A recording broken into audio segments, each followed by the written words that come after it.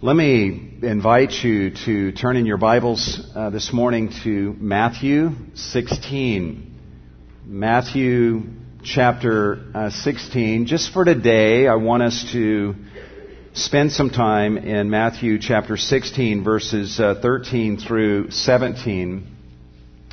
And I want us to just take the morning to just gaze upon Jesus Christ. And if you want to give a title to the message this morning, it would be, Who is Jesus? Who is Jesus? Who is Jesus to you? If you were to survey people in our culture today and ask them this question, you would get maybe as many different answers to this question as people that you're asking. I don't know that throughout human history anyone has provoked a wider array of opinions about himself than Jesus Christ has. Maybe you're here today and you yourself don't even know for sure who it is that Jesus is, and we're going to allow Him to direct us in that endeavor this morning. But if you were to ask people, who is Jesus to you, you would get a variety of answers. Some would say, I know, Jesus is my homeboy. I've seen that T-shirt around from time to time. I remember a number of years ago I was listening to a talk show on Easter Sunday, and the talk show host was, the topic for that hour was who was Jesus. And people were calling in with various theories as to who Jesus was. And there were some evangelical Christians that called in and said he was God incarnate. He was the Son of God. And there was one caller who called in after a few Christians had called in. And he was very condescending about Christians' opinions of Jesus. And he says, these evangelical Christians, it's just ridiculous believing that Jesus was the Son of God. That's just crazy. And the talk show host said, well, who do you think Jesus was? And the guy said, well, that's easy. He was an alien from outer space. And then went on to explain why he was persuaded that that was the rational thing to believe. If you were to approach a Jehovah's Witness and ask him or her who Jesus is, in fact, you don't even need to approach them. They will approach you. They will come to your doorstep as they have mine, and they are happy to tell you who they think Jesus is, and they would say He is not God. He is a God, according to their own translation of John chapter 1, verse 1.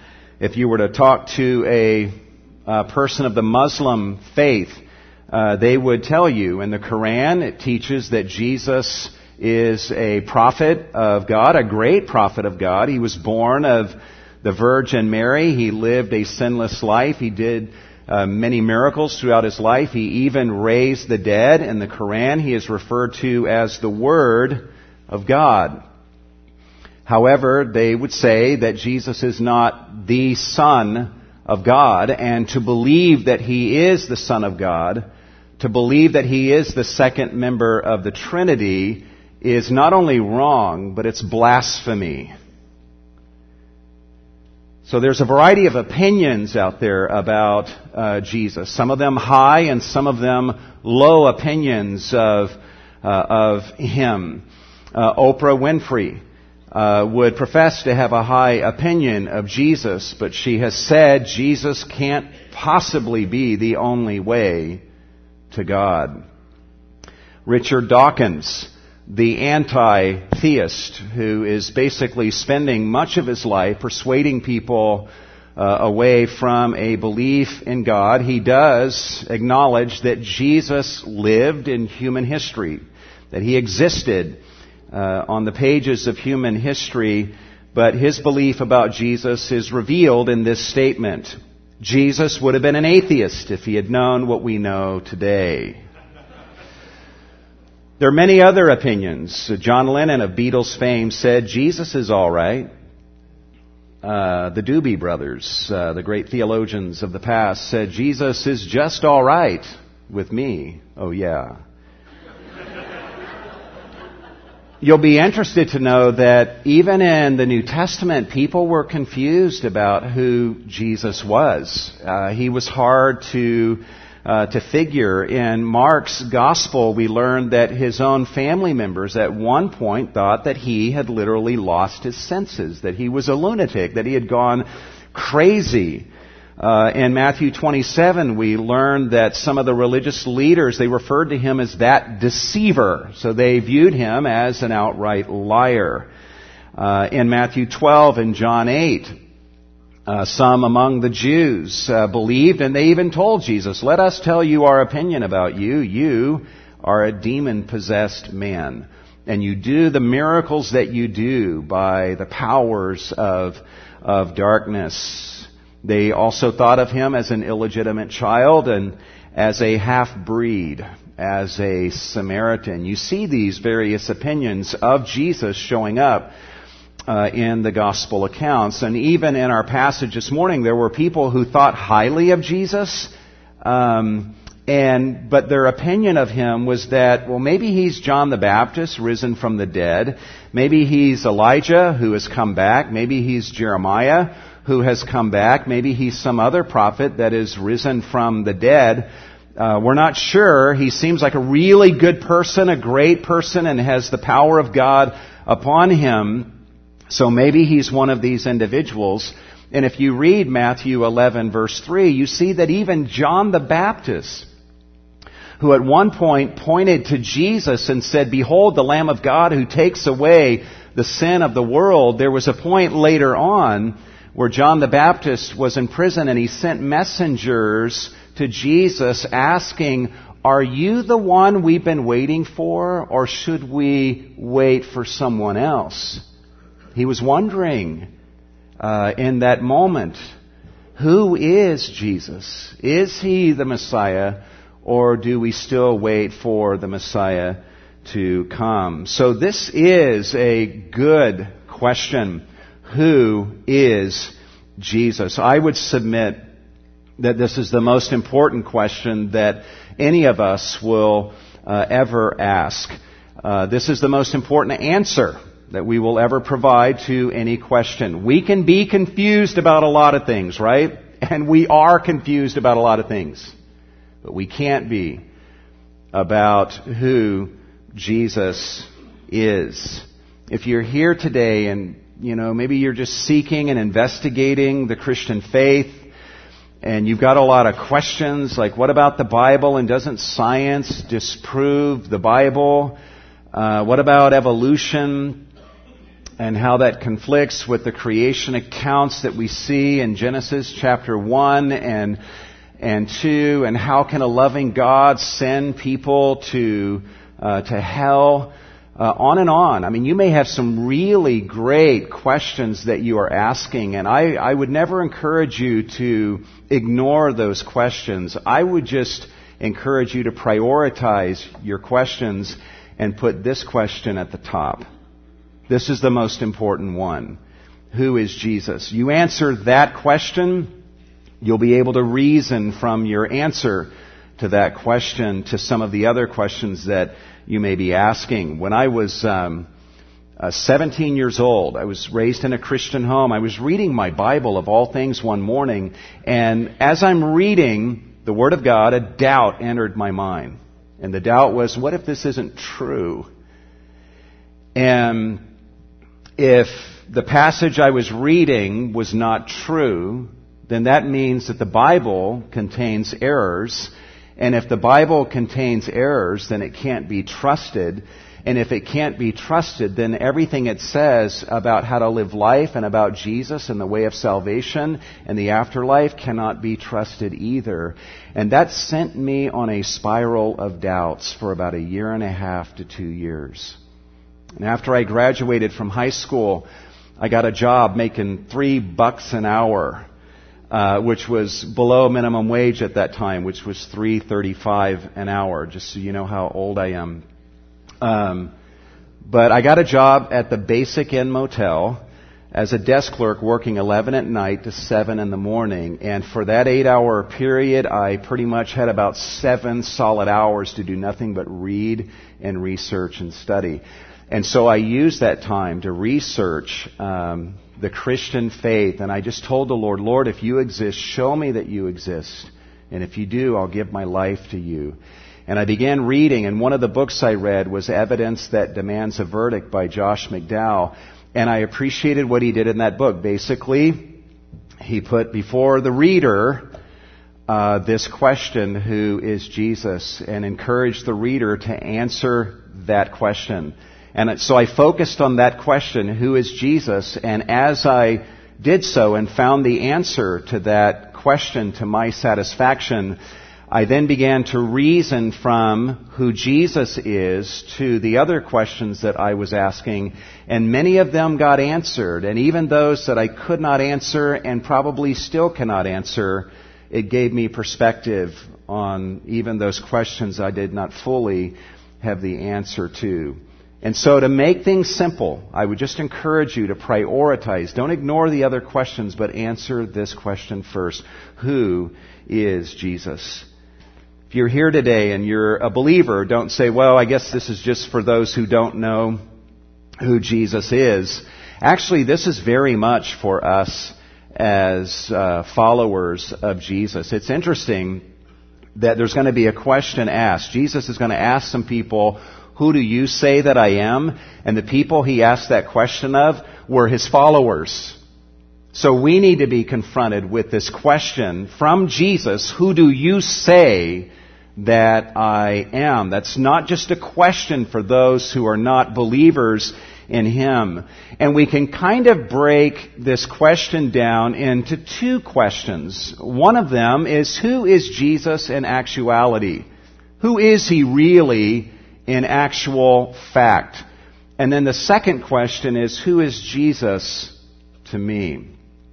See, there are some people, if you ask them who is Jesus, they'd give a factually wrong answer. And we all know that. I gave some examples of that. But then there are people that if you ask them who is Jesus, they would give a theologically correct answer and feel good about that. But in the way that they live their lives from day to day, they indicate in practice that they view Jesus as someone less than what they would profess to believe him to be. Does that make sense? This happened even in Jesus' day. In Luke chapter 6, verse 46, Jesus says, why do you call me Lord, Lord, but you don't do what I say? You guys are professing the right thing about me, calling me Lord. That's good. That's accurate. But then you turn around and you don't do what I say. And by your lifestyle, you are indicating that you really don't believe that I am Lord. You call me Lord, Lord, but I am not Lord to you in your life from day to day. I've been guilty of this. I want you to ponder this, even in care group tonight. I might say that I believe such and such about Jesus, and that's good and biblical, but by my actions and my attitudes, what am I really saying about who he is? If I say, yeah, he's my refuge, my strong tower, well, do you ever run to him? Do you ever make use of that?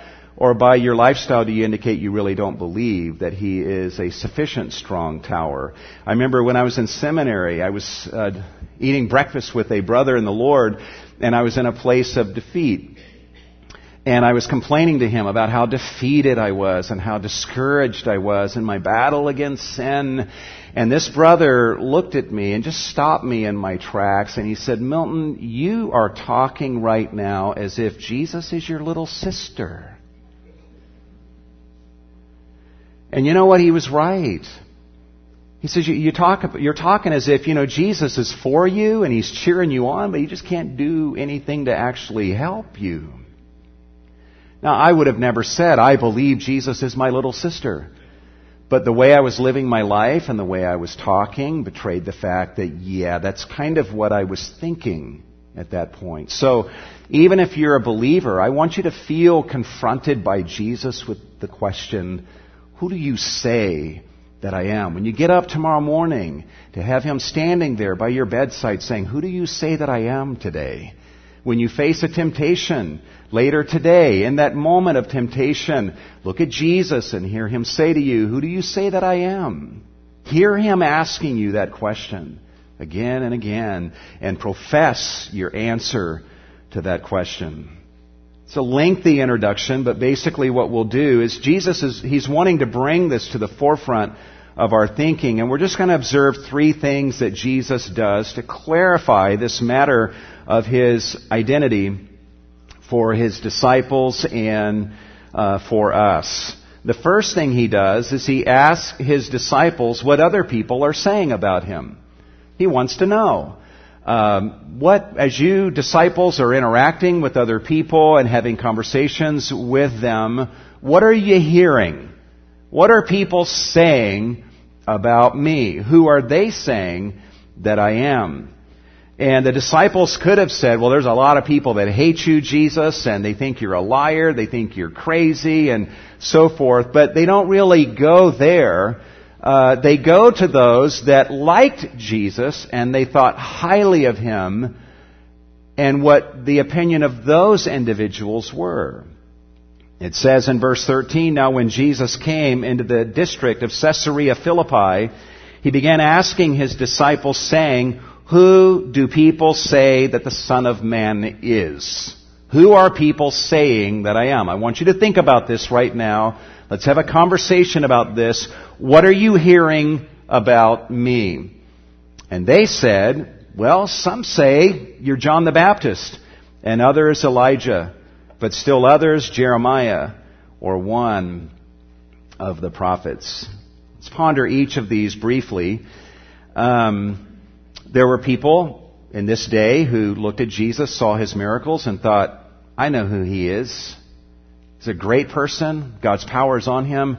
He must be John the Baptist. And that might seem weird for us, but if you read all of Matthew's Gospel, you will observe that John the Baptist is dead at this point of the narrative. And long story short, he got beheaded by King Herod, because that's what his wife and his daughter asked for. And so he had him beheaded and his head handed to his daughter on a platter.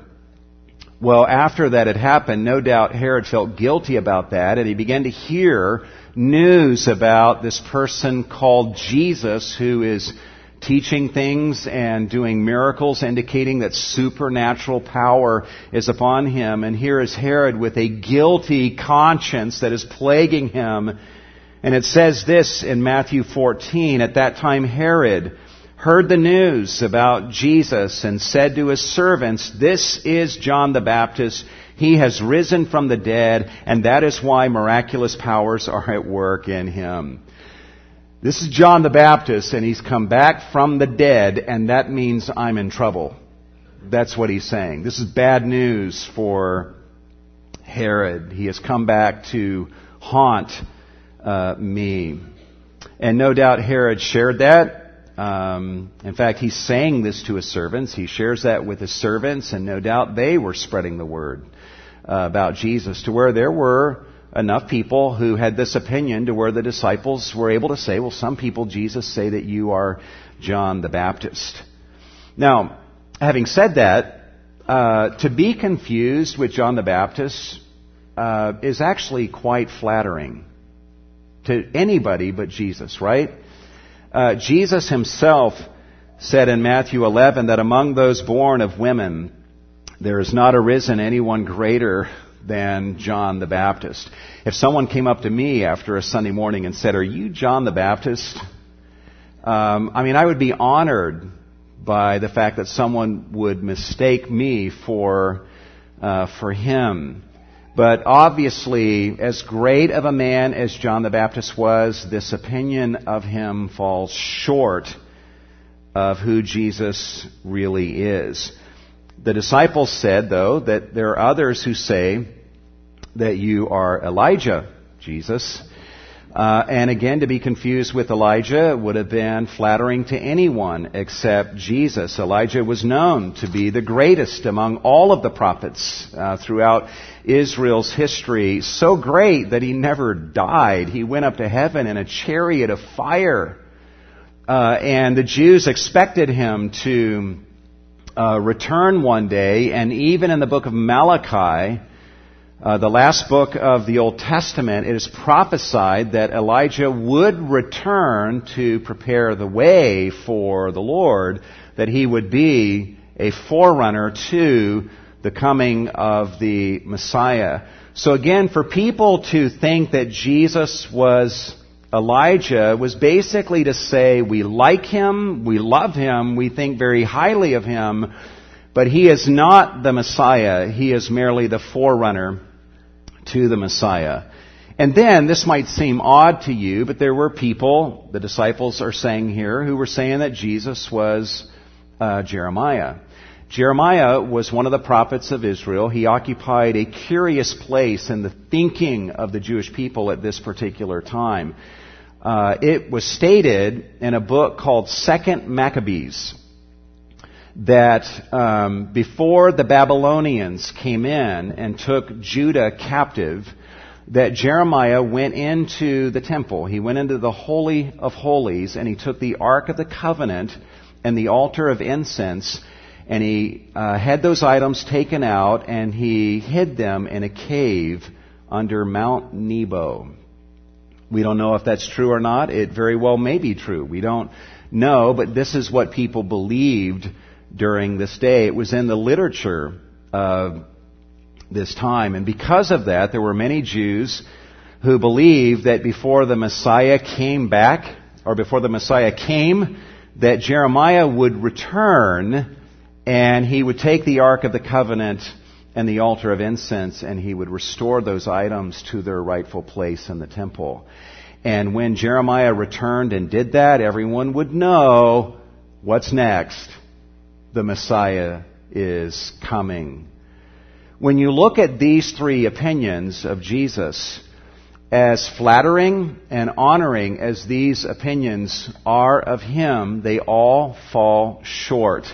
And basically what they all have in common is this, that as great as Jesus is, he is not the ultimate, he is the penultimate. That's a big word, but let me just explain that real quickly. When you're speaking of words and syllables, the ultimate syllable is the last syllable. The penultimate syllable is the one before the last. Okay? And so what these opinions of Jesus reflect is that he's not the ultimate. He is the syllable, as it were, before the ultimate. He is not the ultimate end. He is merely a stage or a means to a greater end or a greater one that we are looking for. The Jews of this day had a view of what the Messiah would be like, and Jesus is not fitting in with their stereotype, their expectation of what the Messiah would be and do when he came. And so they're thinking, he's not the Messiah, he must be someone who is coming before the Messiah. There's one other opinion that the disciples point out, and that is, they tell Jesus that some believe that you are one of the prophets. And what that means is one of the Old Testament prophets. When you compare this with Luke's account of this same conversation in Luke 9:19, the disciples are saying that people think that you're one of the prophets of old who has risen again. So you're not just a prophet, but you're one of the Old Testament prophets, Isaiah or whomever, that's actually has risen from the dead, and you are back and doing miracles and teaching and preaching. So Jesus is trying to draw the disciples in to focusing on who he is and to answer this all-important question. And he begins by just asking them, in your conversations with other people, who are people saying that I am? And they give him some of these answers that they are hearing from others. Jesus then looks at the disciples and he asks them point blank who they believed that he was. That's the second thing Jesus does to clarify this matter of his identity. And that is, he asks his disciples what they themselves were saying about him. In Matthew 16, it says, "Then he said to them, 'But who do you say that I am?'" The way Jesus does this is phenomenal to me. And if I can just take a moment, every one of us ought to feel the gaze of Jesus upon us, and he's asking us, "Who do you say that I am?" Like young people, you may be 6 years old, 9 years old, 11 years old. At the end of the day, Christ is going to ask you, "Who do you say that I am?" He's not going to want to know what your parents said. But who do you say that I am? Even right now, he's asking you, "Who do you say that I am?" And you say, "Well, my mom and dad are..." No, that's not what I'm asking. Who do you say that I am? Who am I to you? All of us in this room are being confronted with that question right now through the preached word. And so he's asking them, "Who do you say that I am?" Now, in part, Jesus is saying, right now, "Tell me who you say that I am." But this could also be translated, "Who are you saying that I am?" Pointing back to the interactions that the disciples were having with people. And people are saying, "Yeah, I think he's Jeremiah or John the Baptist." And the disciples are saying to Jesus, "Yeah, that's what they're saying that you are." And then Jesus, it could be translated as saying to them, "Well, who are you saying that I am?" When you're talking to these people, who are you telling them that I am? But at the very least, he's asking them to quantify and give expression to their view of him. And so verse 16, by the way, when he says, "Who do you say that I am?" that word "you" is plural. Who do you guys say that I am? He's wanting to know what they, the disciples, were thinking about him.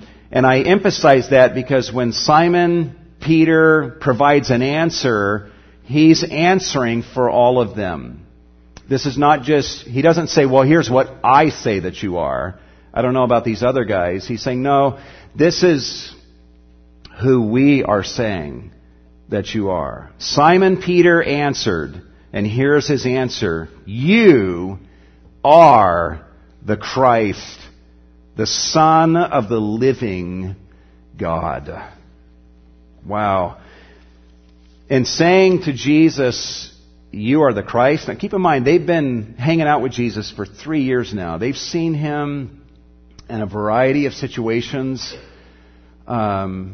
They have seen him tired. They've seen him weary. They've seen him thirsty. They've seen him in the midst of the storm in the Sea of Galilee. They've seen him asleep on the cushion in the midst of that storm. They've seen him in some very high-pressure situations. They know him. They have watched him. And after being with him for 3 years, for them to say, "We know exactly who you are. You are the Christ, the Son of the living God." What kind of person must Jesus have been to engender that kind of conclusion about him? I tell you, if you hung out with me for 3 years, and at the end of 3 years I said, "Who do you say that I am?" I don't even want to know what you might say. You can talk to my wife. She can give you ideas of what to say. She's been with me for 33 years of our life. But 3 years with Jesus, almost 24/7 in many cases. And this is the conclusion that they come to about him. You are the Christ. The word Christ is the Greek word that is the translation for the Hebrew word Messiah or Mashiach. And a Mashiach is an anointed one. That's literally what Christ and Mashiach mean. It's someone who has been anointed. And what they're saying is, you are the anointed one. You are the Messiah that we and the people of Israel have been waiting for. You're not fitting with a lot of our expectations of what we thought the Messiah would do when He came, but we know, Jesus, that you are the anointed Messiah.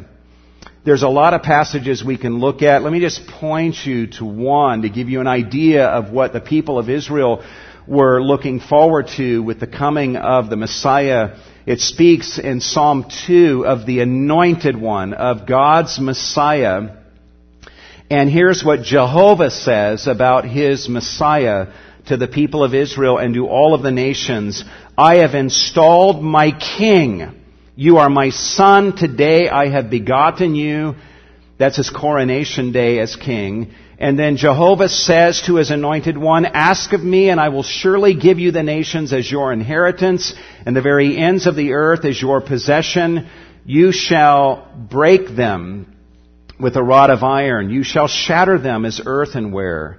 And then to all of the nations, all of the peoples around the world, the message is kiss the Son. Pay homage to the Son. Worship the Son, lest He become angry and you perish in the way, for His wrath may soon be kindled. How blessed are all who take refuge in Him. You can make quite a list just from Psalm 2 of the expectations and thoughts that were associated with the Messiah. He is to be a king installed by Jehovah. He will be the Lord and the possessor of all of earth. He will judge the world. He is to be the deserving recipient of our homage that we pay to Him the world over. And He is the one in whom we must find shelter, safety, salvation, refuge, whatever word you want to use. And Peter looks at Jesus and says, you're the one. You're the one. You're not some forerunner. We're not waiting for another. You're not some means to a greater end. You're not penultimate. You are the ultimate. You are the one we've been waiting for. You are the one that Jehovah has anointed to be our king and to be our judge and to be our Savior, to be the one in whom we find safety, salvation, and refuge. I know who you are, Jesus. We know who you are. You are the Christ, the anointed one, the Son of the living God. We don't have time to develop that expression, but just know that in the ancient Near East, the title Son of God was a royal title that was bestowed upon kings on their coronation day. You even see that alluded to in Psalm 2. Today I have begotten thee. You are my son. Today I have begotten you. And for a king, on his coronation day, that was his birthday as a son of God. And so even in Scripture, you have references to the Messiah as the Son. That's a royal title. In Romans 1:4, I believe, Paul tells us that Christ was declared to be the Son of God with power through the resurrection from the dead. That was his coronation day as King, as Messiah. And he says, you are the anointed one. And then he just simply restates it, the Son of the living God. That's a royal title. You are the King, the Son of not just God, but the living God, the God who lives. And in describing God as a living God, he's not just saying he's the God who is alive, but the God who is at work, the God who is moving, the God who is stirring right now. Living water was water that was in motion as opposed to static. You are the Son of the God who is stirring right now. And He is working and He is on the move. And we see that in you. And so Peter confesses this. You are the Christ, the anointed one, the Son of the God who stirs, the God who is at work, the God who moves and who is moving right now. And we are blessed to be your followers, Peter is saying on behalf of himself and the other disciples. Well, we hear Peter say this, and the question we ask is, did he get it right? I mean, if we've never read this before, we would say, okay, some say Jeremiah, some say John the Baptist, others say Elijah, or some other prophet risen from the dead. But Peter is saying on behalf of the disciples, you're the anointed one, the Son of the living God. Is that the right answer? Well, Jesus' response makes it clear that it is the right answer. And that's the third thing that Jesus does to clarify his identity for his disciples and us. And that is, he affirmed his disciples' confession of him as the Christ. Look at this. And Jesus said to him, "Blessed are you, Simon Bar-Jonah." Bar-Jonah is just Aramaic. Bar means son. Jonah means John. So he's just saying, "Blessed are you, Simon, son of John." And guys, if you're ever talking to Jesus and he asks you a question and you give an answer and he says, "Blessed are you," and he uses your full name, that's a good indication you've given the right answer. "Blessed are you," he says, "Simon, son of John." In fact, it's intriguing to me the comparison of what Peter has said to what Jesus says here. Jesus says, "Who do you say that I am?" And Peter says, "You are the Christ, the Son of the living God." And Jesus replies by saying, "Peter, you are blessed, Simon, the son of John. Let me tell you who you are, Peter." See, when we come to Jesus and we discover who he is, then through him we discover who we are. And we let him tell us that. He says, "Peter, while we're in this moment, let me tell you who you are and what you look like through my eyes. You are blessed. You are blessed." This word "blessed" means you're enviably privileged. This idea speaks of someone who is in such a privileged position that someone who is kind of a third party, someone is so blessed by God that a third party would look in at that person's privileged status and envy them. And what Jesus is saying to Peter, you've given the right answer and you are in an enviably privileged position. You are so blessed. And then he says, and I'll tell you why. You're not just blessed, but you're blessed because flesh and blood did not reveal this to you, but my Father who is in heaven. So let's just call this blessed because. All of us who know the Lord, we could say we are not just blessed, but we're blessed because.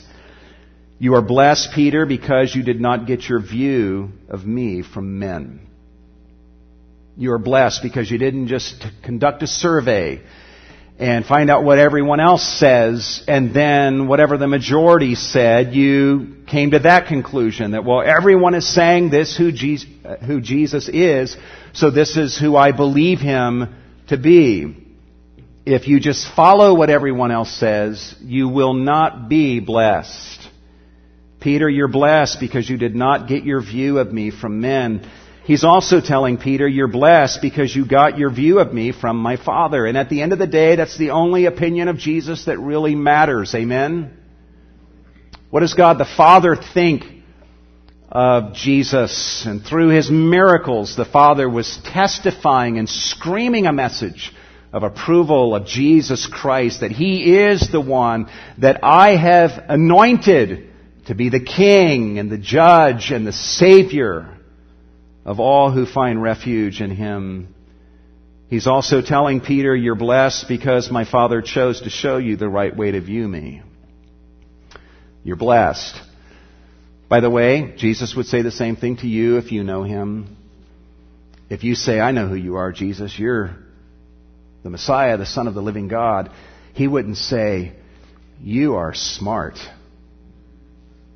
You are wise. You're so much smarter than everybody else. No, he would say, you're blessed. You're not smart, you're just blessed. This ought to humble us.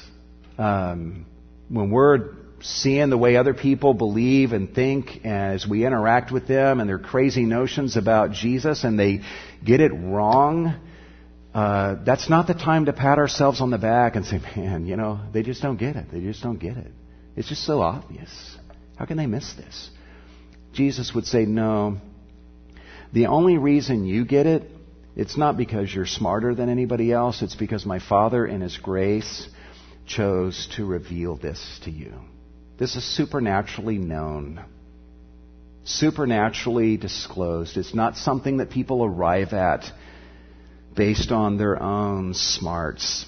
If you're here this morning, you may have your own idea of what the blessed life is. Man, if I could just have this car and this kind of house, and if I could have this girl or this guy and this many children, if I could just attain to such and such a weight and body shape and body type and physical fitness and this much money or whatever, that's the blessed life. Then I'll really be blessed. Jesus looks at Peter and says, no, you're blessed simply because you got this question right. Jesus knows he's staring into the eyes of a guy who at the end of his life is going to get crucified upside down because of his belief that he's just confessed to. From an earthly standpoint, people would look at Peter and his life and the suffering he endured all the way to the end of his life and say, that guy is not blessed. But Jesus says, no, you're blessed. If you have nothing except me and an understanding of me, you are truly blessed. The blessed life is found in Jesus. Let me close with this. If you go to verse 20, so I'm sure Peter's like, whoa, bingo, this is the right answer, and we're believing the right thing about Jesus. Let's go tell the world about Him. Verse 20, then Jesus warned His disciples that they should tell no one that He was the Christ.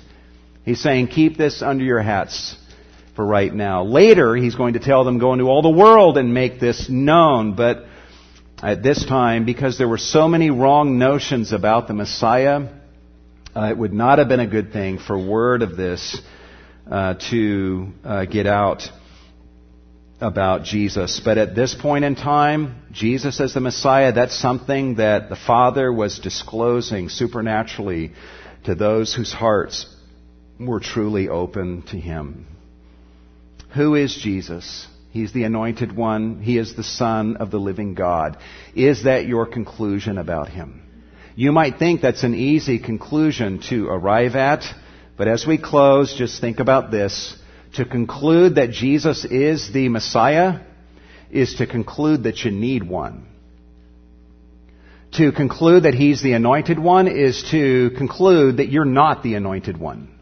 There's a lot of people walking around who think they're the Anointed One, who are going to get themselves to heaven. I know how I'm going to get to heaven. I know how I will get God's righteous verdict on my life. I will live in such and such a way. And look at all these things that I have done. They would never say it this way, but what they're really saying is, I am the Anointed One. I am my own Savior, my own Messiah. To believe in Jesus as the Messiah is to embrace the fact that you are not, that you are a terrible Messiah, and that you need a Messiah. To believe in Him as your Savior is to acknowledge that you need one. You need to be saved from your sins. To acknowledge that He is your ruler is to acknowledge that you need someone to govern your life and to rule your life that you will submit to. To believe in Him as your refuge is to embrace the fact that you need a refuge. And I hope that all of us who know Him will embrace Him, embrace this question that He is asking us, that we will, even in the days of this coming week, feel confronted and loved by this question. Who do you say that I am? Maybe later this week you're fretting over something. You're upset. You're angry. Just stop and hear Jesus say, who do you say that I am? Let's start there. That's not just the most important question for non-believers. It's the most important question for us as believers from day to day, to settle that and then reason from that to whatever it is that we are dealing with. If you're here today and you've never embraced Jesus as the one that the Father has anointed to be your Savior, I call upon you to agree with God the Father and to look to Jesus and say, you are the Savior for me. Let's pray together.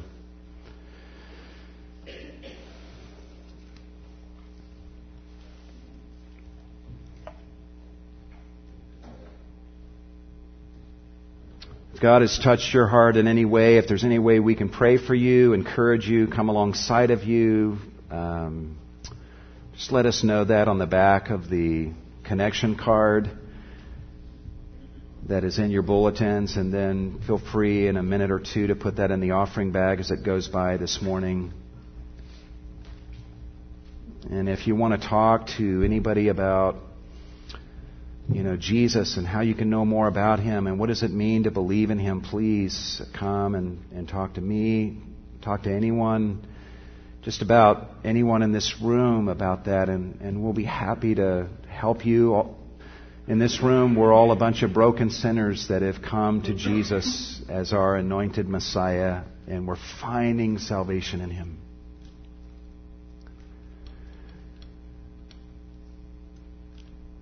Lord Jesus, we thank you for who you are and for revealing yourself to us the way that you have. We pray, Lord, that you would help us to embrace this question and have a ready answer, and then be ready to think from the answer to that question to whatever it is that we find ourselves dealing with from day to day, that we might glorify you. And may we go forth from here and to announce to others who you are. In spite of what others may say, that we say, no, here's who the Father says that He is. Here's who Jesus really is. And may we proclaim you, Jesus, throughout our spheres of influence, and leave the results to you, and asking you, Father, to enlighten them to see what you have enlightened us to see, that you, Jesus, are indeed the Christ. Make us more faithful, more passionate messengers for you, Jesus. We thank you for your giving of yourself to us at the cross so that we might have our sins forgiven and be made right with God. And we thank you for the opportunity that we have to give of our offerings to you, Lord, and to worship you through our giving of a portion of what you have blessed us with. Lord, take the funds that are given in this offering and use every penny for the spread of this great message of Jesus Christ, the Anointed One, the Son of the living God. And we give ourselves to you at the same time, Jesus. And all God's people said, amen.